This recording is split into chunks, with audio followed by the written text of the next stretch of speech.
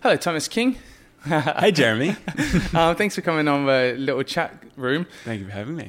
We met at our mutual friend's dinner party the other night, and then crazily, coincidentally, you went to the school that my little sister taught at. That's right. Which was a bit of a spin out, and you only briefly told me what your work was, but I had immense fascination in it. I think it's super important, so I wanted to unravel it a bit and explore why you're doing it. And first up, what is it? What is it that you do for people? Well, I mean, first of all, I think I'm a young person trying to affect positive change in the world, and I've gone on a bit of a journey exploring different ways to try and do that. And yeah, where I've ended up is in the alternative protein space, so meat without livestock. Right, wow. And how far down the track of that particular thing are you? A couple of years in it? Yeah, two and a half, almost 3 years. And you're running this organisation that helps meat producers and non-meat producers facilitate their better production of their product? Yeah, so the organisation that I run is called Food Frontier, and we're Australia and New Zealand's independent think tank and industry advisor on alternative proteins. And alternative proteins is either folks who are replicating meat from plants or producing real meat through cell culturing technology. Right. So removing the animal from the equation, and therefore a lot of the adverse impacts that come with traditional meat production. It's an interesting journey. We work with a whole bunch of different folks across the supply chain, from entrepreneurs and scientists through to established meat manufacturers wanting to diversify. We work with Woolies, agricultural groups and government. And essentially it's the future for protein production, because the current one is quite unsustainable, from what little I know. Yeah, so we've got an enormous challenge in that we are going to have almost 10 billion people by mid-century in the world, and large populations in middle income and developing countries that are eating more meat and aspiring to eat more meat into coming decades, and already our food system is at the brink. The idea of aspiring. I'm aspiring to eat more meat. It's true, right? We're in the Asia Pacific. We've got half the world's population sitting just north of us with a steep meat consumption trajectory, because meat holds really complex social, cultural, economic significance around the world. So if it's, here in Australia, you probably grew up eating a lot of it, and therefore it's ingrained in your culture and lifestyle and palate. But if you're a, Chinese consumer, you probably didn't grow up eating a hell of a lot of meat unless you were particularly affluent. But you certainly aspire to eat more because of the status and significance that it has in that cultural setting. Well, you know a lot about it, and I remember you chatting about the different elements of what makes a protein or meat alternative significant in terms of the texture, the cost, etc., etc. Can you run us through those things? I found that interesting.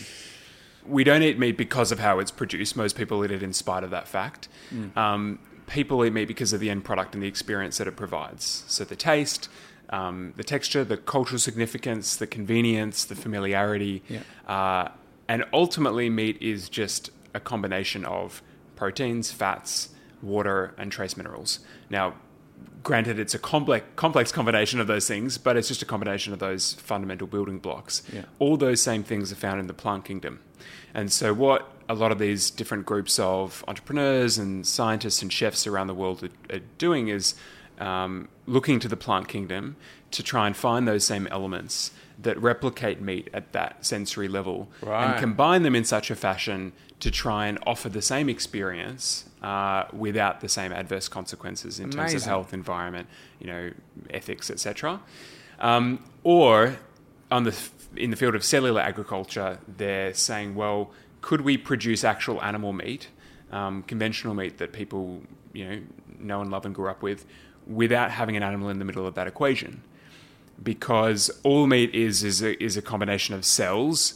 At the moment, we grow conventional meat on the skeletal system of an animal, but the challenge is that we have to feed a whole bunch of resources into that animal. Most of those resources and calories get lost in the conversion into the meat, because of things like energy expenditure, the development of a skeletal system, all the stuff we don't really need or want, to get that end product, which, for a grain-fed animal could be anywhere from 2 to 20 kilograms of grain in for 1 kilogram of meat.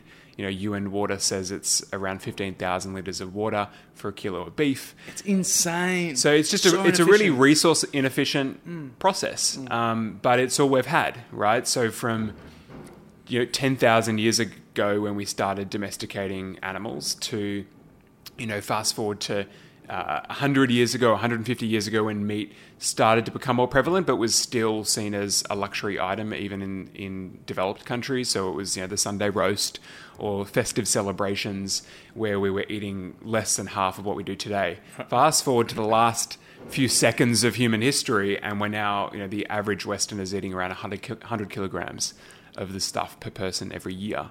And so this system, this resource-intensive system, has been scaled and is requiring all this land, all this water, issues in terms of greenhouse gas emissions and methane, the intensive production models that have had to come about in order to produce meat at affordable prices have meant cramming animals into tighter spaces, selectively breeding them so they grow unnaturally fast, feeding them antibiotics so that they grow even faster and they don't die from the diseases that these sorts of environments can promote. And so it's a system that is breaking, but we've got a growing population and we've got meat consumption rising globally.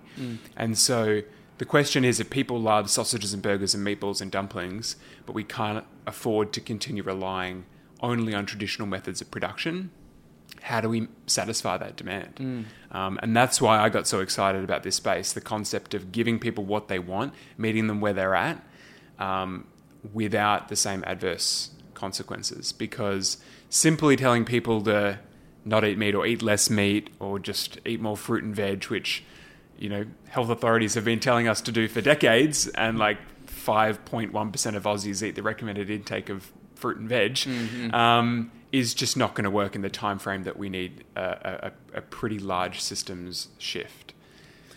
It's fascinating. I mean, two questions. One, why are you particularly? What compelled you to care so much about this stuff? Why do you even care at all? So I started as a very passionate and naive teenage activist before it was fashionable. Before the Greta Thunbergs. I've always had a love of the natural world and other species and had a lot of curiosity as a kid.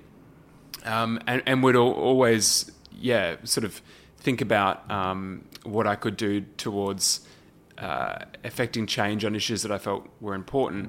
And then that sort of translated into action when I was I was 13 going on 14, and I learned about the issue of unsustainable palm oil production in Southeast Asia. Right. And was, just really frustrated and angry by what I'd seen and learnt about large-scale deforestation and what that was doing to species and indigenous communities, and the fact that the cause of it was found in half of all products that we buy at supermarkets here in Australia, countries like Australia. So I wanted to try and increase awareness. My friends and family and those around me didn't know about this, and I created a platform, a website, a campaign about the issue, which started really small and then picked off within about a year and went global. And became the highest ranking site on that topic in the world. Oh, wow. And I learnt a lot at a very young age about the complexities and the politics of these issues. Going in very young, I saw things very black and white. I wanted there to be a silver bullet solution. And it didn't take long for me to realise that's just not the case with any of these issues. There are really complex social and cultural, economic factors involved. And so... anyway, I proceeded to join a few different organisations and work on initiatives across a number of continents in conservation, in poverty alleviation, a bit in animal welfare. And over that time realised that time and time again I was coming up against our food system as a key factor underpinning essentially everything I was trying to solve. Right. In particular, a food system that relies heavily on industrial animal agriculture as a means to feed the world. Right. And so, yeah, that's when I became interested learning about what was being done in food tech, because one thing I'd also learnt over that time was that having focused on issues predominantly of consumer change and behavior change, you can't just tell people not to do things. You know, boycotts are rarely effective in what they're trying to achieve. And if you can offer a viable alternative solution, not only from a consumer standpoint, but something that business can get behind, that governments can diversify into, you engage whole groups of influencers and decision makers you weren't otherwise able to in addressing the same problem. Right. So, yeah, I was in the States speaking at an event called Nexus. I don't know if you've heard of Nexus, in New York a few years ago. And on that same trip, set up meetings with some of these food tech companies who I'd started to learn about and read about back home in Australia. And, yeah, met some of the founders, tried some of the food, toured facilities in San Francisco, learn about the tech, learn about the investment from Gates, Branson, Google, Yahoo, the biggest meat corporations in the world, and just left feeling hugely excited by the potential for impact and the momentum that was starting to build in the States, only to return down under and realize that essentially nothing was happening here in the same space. And very little in the broader Asia-Pacific region, which, like I said, is home to 60% of humanity and represents the greatest portion of meat consumption increase expected over coming decades. So we need to be diversifying. Wow.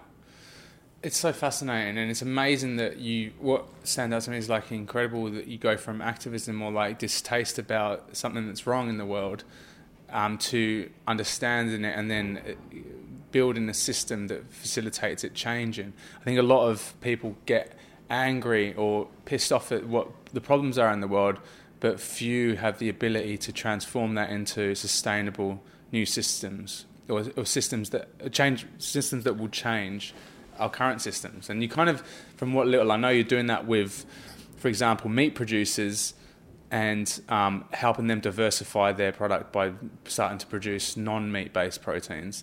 And that would even be a very interesting conversation, because like that would require, like I think you briefly said before, like a lot of empathy to be able to come to their party and understand their intentions and help them make that shift. Coming from a place of like once an activist about it and more black and white to now more mature, meeting them where they're at. I think that's that characteristic in itself I find very, very admirable in any human being, to be able to do that. And I'm fascinated what your journey has been like emotionally and mentally and spiritually to adapt to that. Yeah, I mean, that's a whole discussion in itself.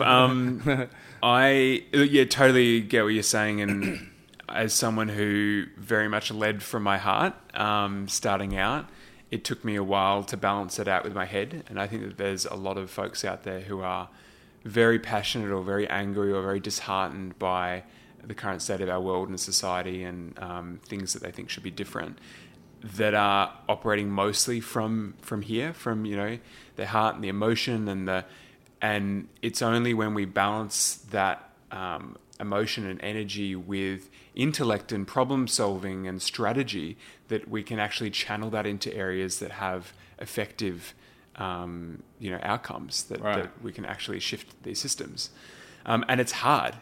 And that's the reason most people don't pursue that, is because it's you've got to work within the system to change the system. And the systems change often. There's this perception that it's difficult, and it is. But at the end of the day, systems are just groups of people, right? And people, yes,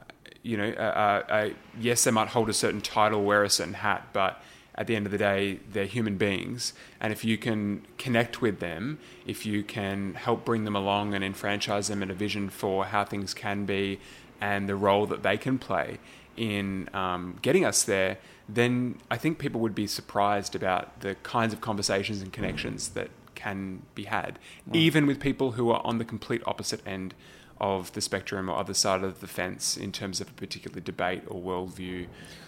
So you do. I imagine you do that by like having the facts and the stats that appeal to them in order to make them more profitable, or yeah, I mean, effective advocacy is who am I talking to, what do they care about, and how do I help them fulfill that whilst advancing our own mission? And that's fundamentally, what we do in various areas. But it is genuinely about caring about the person that you're sat across from. When I walk into a agricultural conference and stand in front of 100 cattle and sheep farmers to talk about livestock-free meat, which some people think is fucking insane, I've got to think about who are these people, what's their life experience, where are they coming from, and how can I meet them where they're at and help them understand where the world's heading and what that means for them. And those aren't always easy discussions, but we do try and find the overlap in that Venn diagram. Where is there that common ground where we can take what we're doing and present it to an audience like that in such a way that says, here are the opportunities for you to participate, or here's the advantages for you in your sector or occupation. But it's beyond occupation as well. When you're talking with folks like farmers, it's their identity, it's their livelihood, it's their family, it's belonging and identity are powerful things, and you can see why people like that, and in other industries that are changing and being disrupted, are responding with fear, because they feel like what fundamentally forms who they are is being taken from them, or that there's that threat of it being taken from them. So yeah, we might go into a room like that and talk about the potential to produce legumes and other high protein crops that can be used in applications like plant-based meat alternatives. Farmers are business people. They've got a piece of land. They want to make money from it. And if you can help them understand ways in which they can diversify to continue to make profit and utilize the resources they have available, often they're willing to listen. There's a spectrum of responses. You get the more open-minded ones, and then you get some older gentlemen down the other end of the spectrum asking, relevant but very provocative questions. But that's to be expected. So it is really an exercise in empathetic communication. And I've had that, I've learnt that lesson and learnt, I guess, how to do that over years working in the social impact space. I can think of a handful of different sort of examples, but these instances where on the surface you might see a certain group of people as fundamentally different, but actually if you can put that aside and stop othering, which we're damn good at as human beings, you realize there's far more in common. You have far more in common. I don't know if there's a couple of examples that come to mind of this, but one was, I did a project in Greenland in 2015, the Arctic. It was a climate change documentary. So they had 5 youth representatives from 3 countries, and we all flew in, and there was this short film being made that was shown at the COP21 Paris Climate Summit. And we were taking a train from Hamburg to Copenhagen, and I'd just flown from the other side of the world. I was tired, I was exhausted, I was hangry, I was just not in a great place. And we boarded this train, and it was really packed. And as we were waiting, there were more people coming on. And this was like a 4-hour train trip. So the ones where you book a seat, right? Yeah.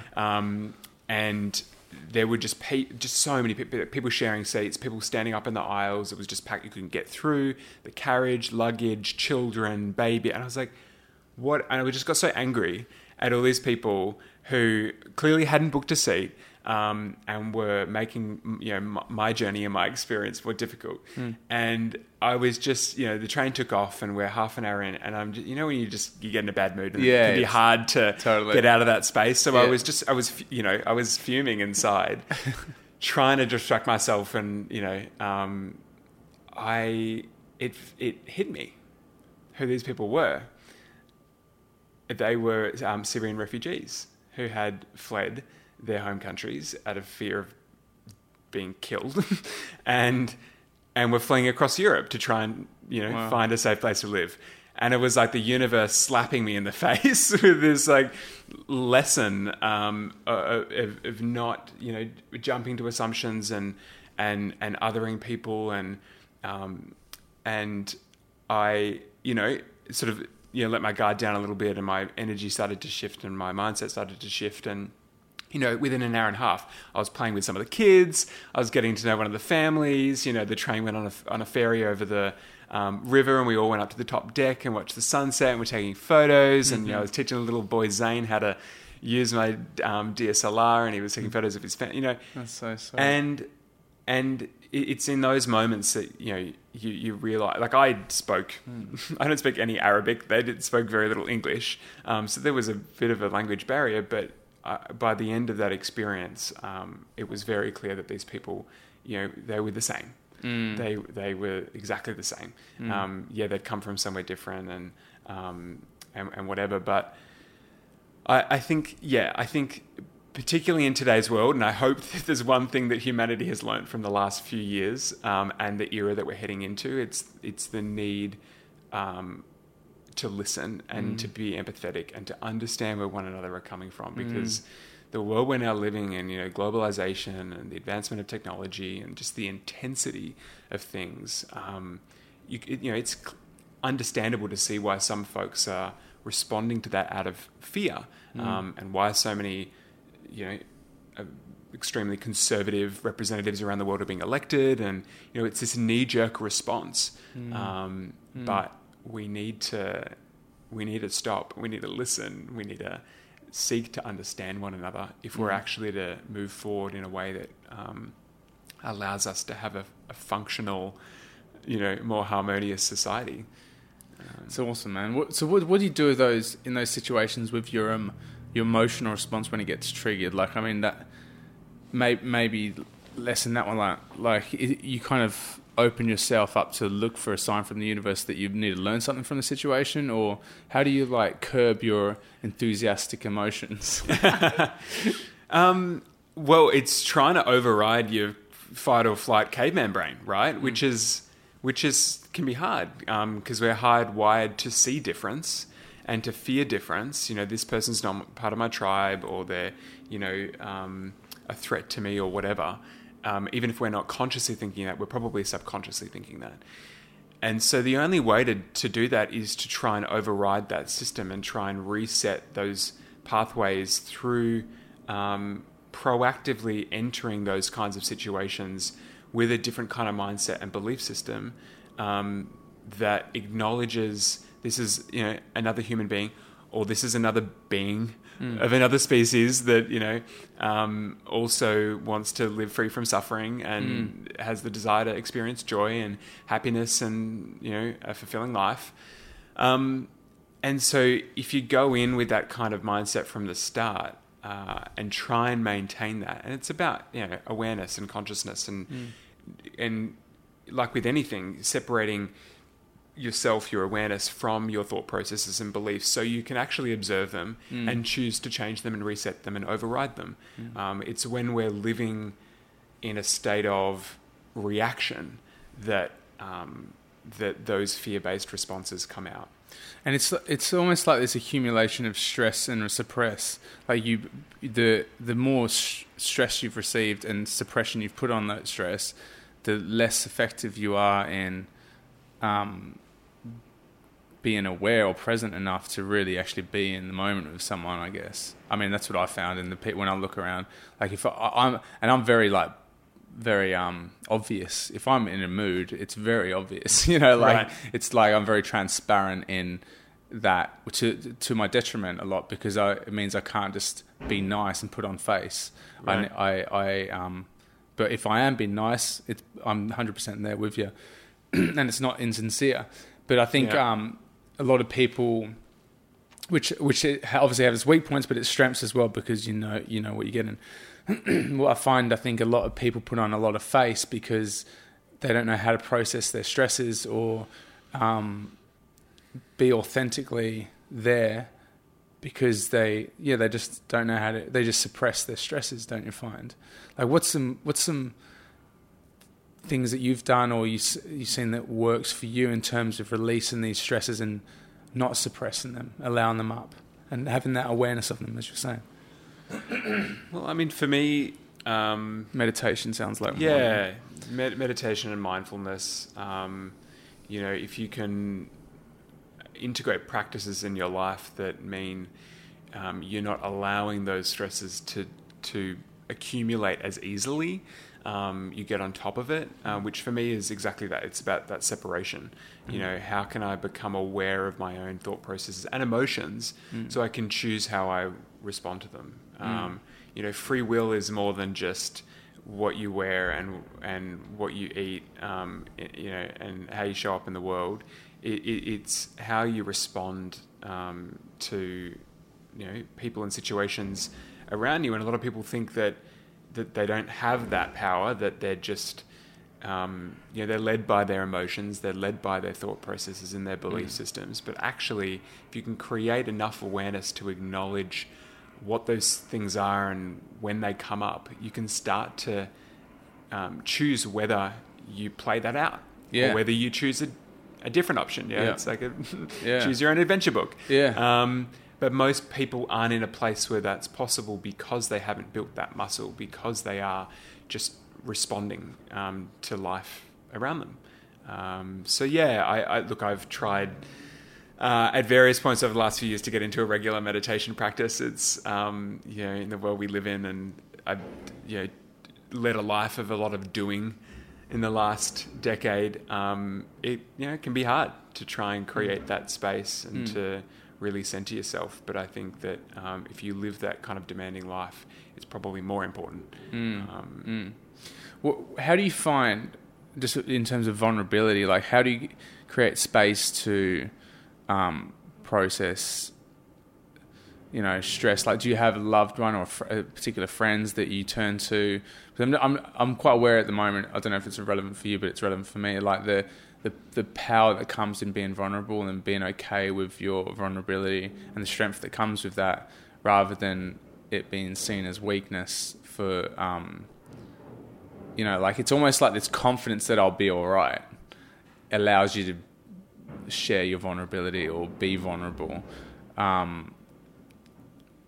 I just think that's need. Like I'd love there to be more community, I guess, sense, or like I suppose that's what church was probably good for back in the day, and still is for a lot of people. Is like having community around personal development or community around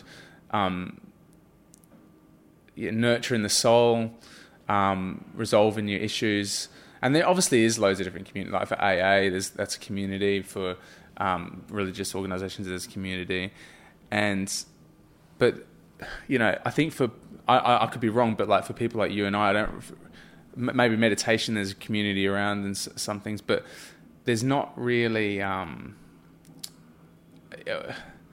know what I'm trying to say? It's not like a group thing for independent people, right? Spiritual people, because and I think this is a big reason that we're seeing so much loneliness in the world we now live in, particularly with us not having to physically connect as much. It's more of an effort to do that because of technology and the devices we live on. We're in these little virtual realities in the palm of our hand, and we think that's connection, and it feels like connection. We're getting all the same hormones every time our friends like our posts, but it's not the same thing. It's not that deep human connection, which you're right, typically throughout human history has been places like church and religious communities. And with a lot of people now moving away from that, it is an interesting question to contemplate. How do we build community in the 21st century? And look at something that I've been trying to work out more recently. I have realised that through having pursued 60 to 70 hour work weeks for the last 2 years.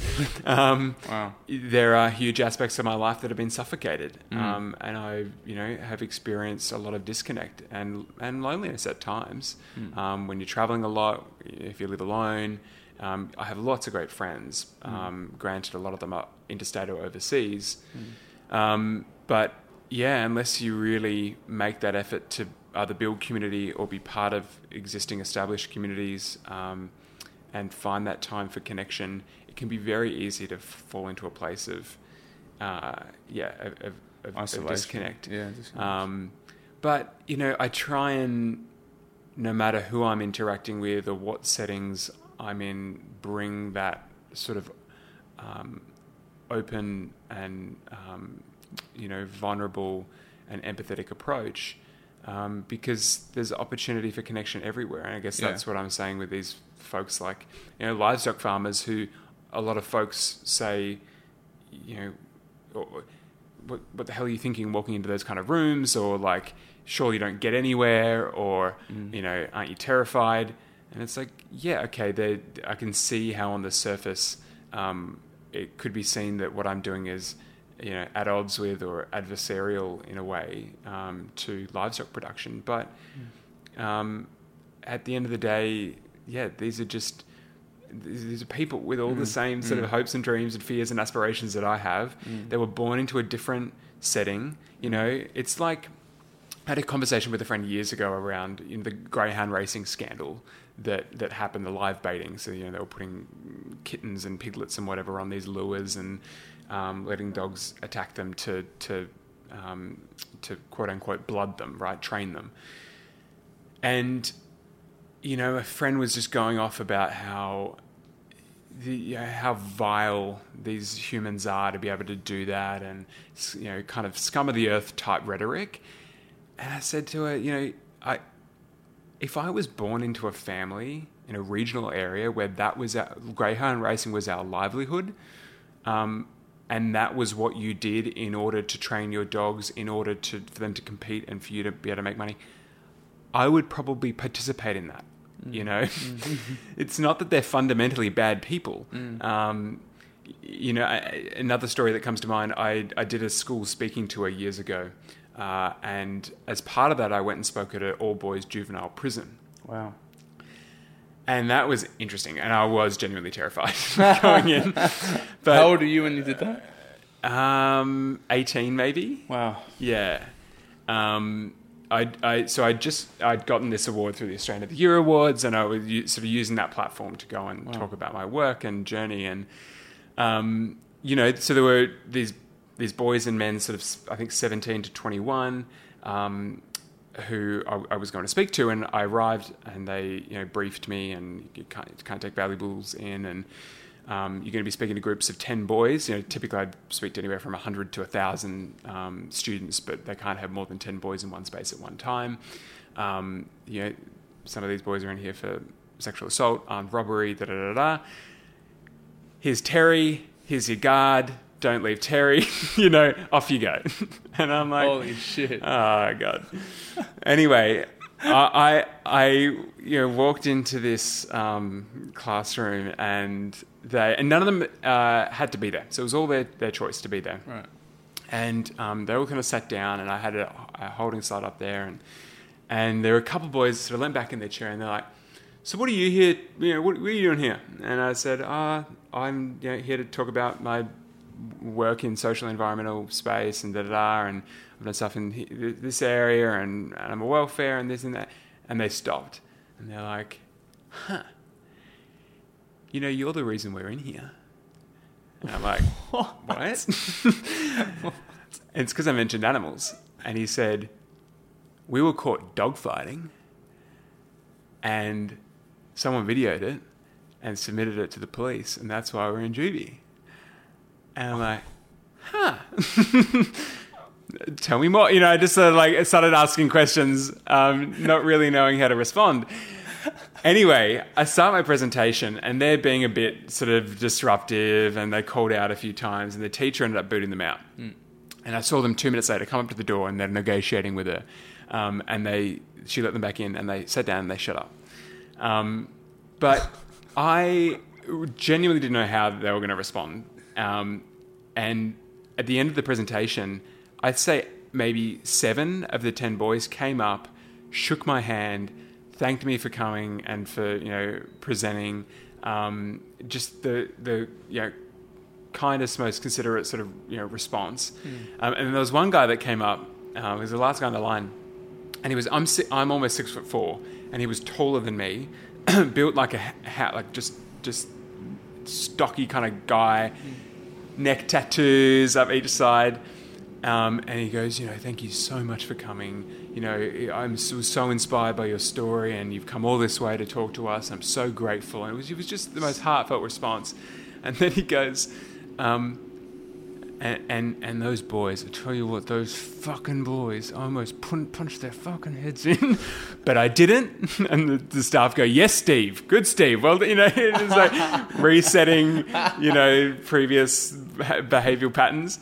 But it was just the most heartening kind of response from these guys who'd clearly been born into particular circumstances, had particular challenges that had led them down particular paths.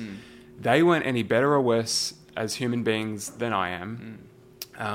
They'd just had, more unfortunate circumstances or upbringing. They didn't have the connection or the love or the support that they needed, or had certain socio-economic status, growing up, or whatever it might have been.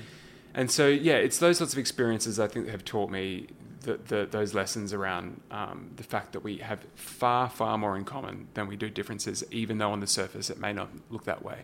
And if we can employ the empathy and human decency to actually dig below the surface and to be open enough to allow those connections to happen, I think people would be pleasantly surprised. Man, it's amazing. I think that one of like having empathy or really understanding people's environment, like, and what they're brought into or grew up around, goes a long way, I think. And I like that example you gave of the lady saying how vile it is with the Greyhound situation, because it's like you probably would do the same. Like if you grew up, if that's all you knew, it's like I grew up in a really extreme Christian sect, and that's all I knew. So my worldview was like I couldn't blame myself for having seen everyone outside that church as other or not as good as, because there was such a strong indoctrination of we're the chosen people. And so it's like it's crazy until you unpin that, and that's a painful process often. But that's just like one example of like everyone's conditioning up in their upbringing, and it's only when we really listen to one another and to take a bigger perspective than this otherness. I think that's a real key thing as well in being connected as people and having shared purpose. And because I mean the utopian idea is that we can just be more together than harmonious. And I think that's an intelligent evolutionary trajectory for us. It is. It requires us to evolve past the wiring that we've inherited, right? Yeah. Which is we're we're primates walking around in suits, driving cars, and whatever. Like if you consider technological advancement having moved so much more quickly than our sort of biological, physiological evolution, it's that combination is just not going to work. It's what's going to lead us to a point of extinction unless we evolve as human beings to override those systems and those fear-based responses, which no longer serve us. Because all throughout history, that concept of othering has been central to all forms of violence and subjugation and domination, whether it's people of color or women or people of certain religious minorities. You could even extend that to other species to an extent, in how we treat certain animals today, that they have a certain purpose and that they are different from us and that they belong to us and that blah blah blah blah blah. So it's something I think we really need to focus on and overcome if we're to evolve as a species. And what would you say are the key pillars for anyone wanting to practice that? Because it's greater self-awareness. It's knowing yourself better. I like a few things. So firstly, I mean, I'm still learning about all As of we this. all are, yeah. I am by no means a guru in this area, but I think the self-awareness is absolutely key. I think exposing yourself to new experiences, new people, new places, new cultures is also a key piece of it. And I think challenging your own biases and belief systems, because when you realize that fundamentally as human beings all we are is a bundle of belief systems, really that's all we are, and we're just playing those out every day. A belief system is a belief is just a story we tell ourselves over and over and over again. And often we've developed those stories in childhood, we've inherited them from our parents, we've inherited them from people around us or society more broadly. And it's only when you have the self-awareness to actually acknowledge what those beliefs are and start to reconsider them or reset them that you can evolve at that personal level and overcome a lot of things that are probably holding you back as an individual, but then be able to apply that to all sorts of interactions in your life, including folks that are coming from a completely different place. So yeah, these things are not easy, and there's no new Bible for it. I'm just trying to think, what's the new religion? Nah. Maybe you can create that, Jez. No thanks. Well, that's the whole point. Is Carnism. Carnival, isn't it? Yeah. Which would be adverse to what we want. No, I think it's the thing is there's no real rule book, is there, for a lot of this stuff. It's just like self-discovery and self-inquiry and tuning into something deeper or something purer, I guess, inside ourselves that's not stress-based. it's promoting liberating our minds from our limitations. All that dribble. Yeah, I think if more people considered those bigger questions around who they want to be, the contribution they want to make, the kind of world they want to live in, and really followed those through to try and find the answers, we'd live in a very different world. Yeah. And so again, by having the awareness to be able to contemplate those sorts of things and challenge, Well, I think it's a bit to do with Maslow's hierarchy of needs. You only start inquiring those things once you've got all your survival needs met. 100%. And so the reality is that probably most people in the world that we live in are operating further down in that pyramid where they don't have the luxury to necessarily consider these sorts of things. I mean, that said, the happiest, most fulfilled, kindest people I've ever met are in developing countries, are in impoverished settings. I used to be in the poverty alleviation space, and if you go to a country like Cambodia and meet some of the villagers there and folks who, in our eyes, have nothing because that's our cultural values lens. They have very little in terms of material wealth, but they have joy and connection and culture and dance and we also need to be careful not to impose our 100%. sort of cultural lens. Yeah. So, but I think regardless of who you are, of what you have or don't have, we can all carve out enough time in our day to try and think a little bit more deeply. Tread a little bit more carefully, and take steps towards becoming better humans. Well, thanks. I know you got to run in a minute, but thanks just so much for the work you're doing for humanity. I feel like I support it and I appreciate it, and I know how hard it is to do progressive change in the world in a continual, ongoing fashion.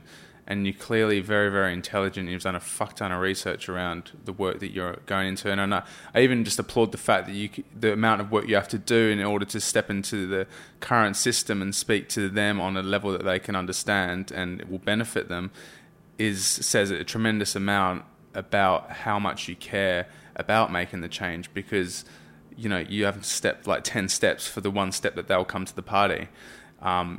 The way I see it, anyway, and I think that's just fantastic, and I'm thanking you for it. And And thanks for sharing the heart of like why you're doing the work. I think that's really warming, and I mean, my heart connects with it, and I'm sure other people's will too. Thank you, Jez. That's really kind. Thank you for all that you're doing as well. Thanks, man.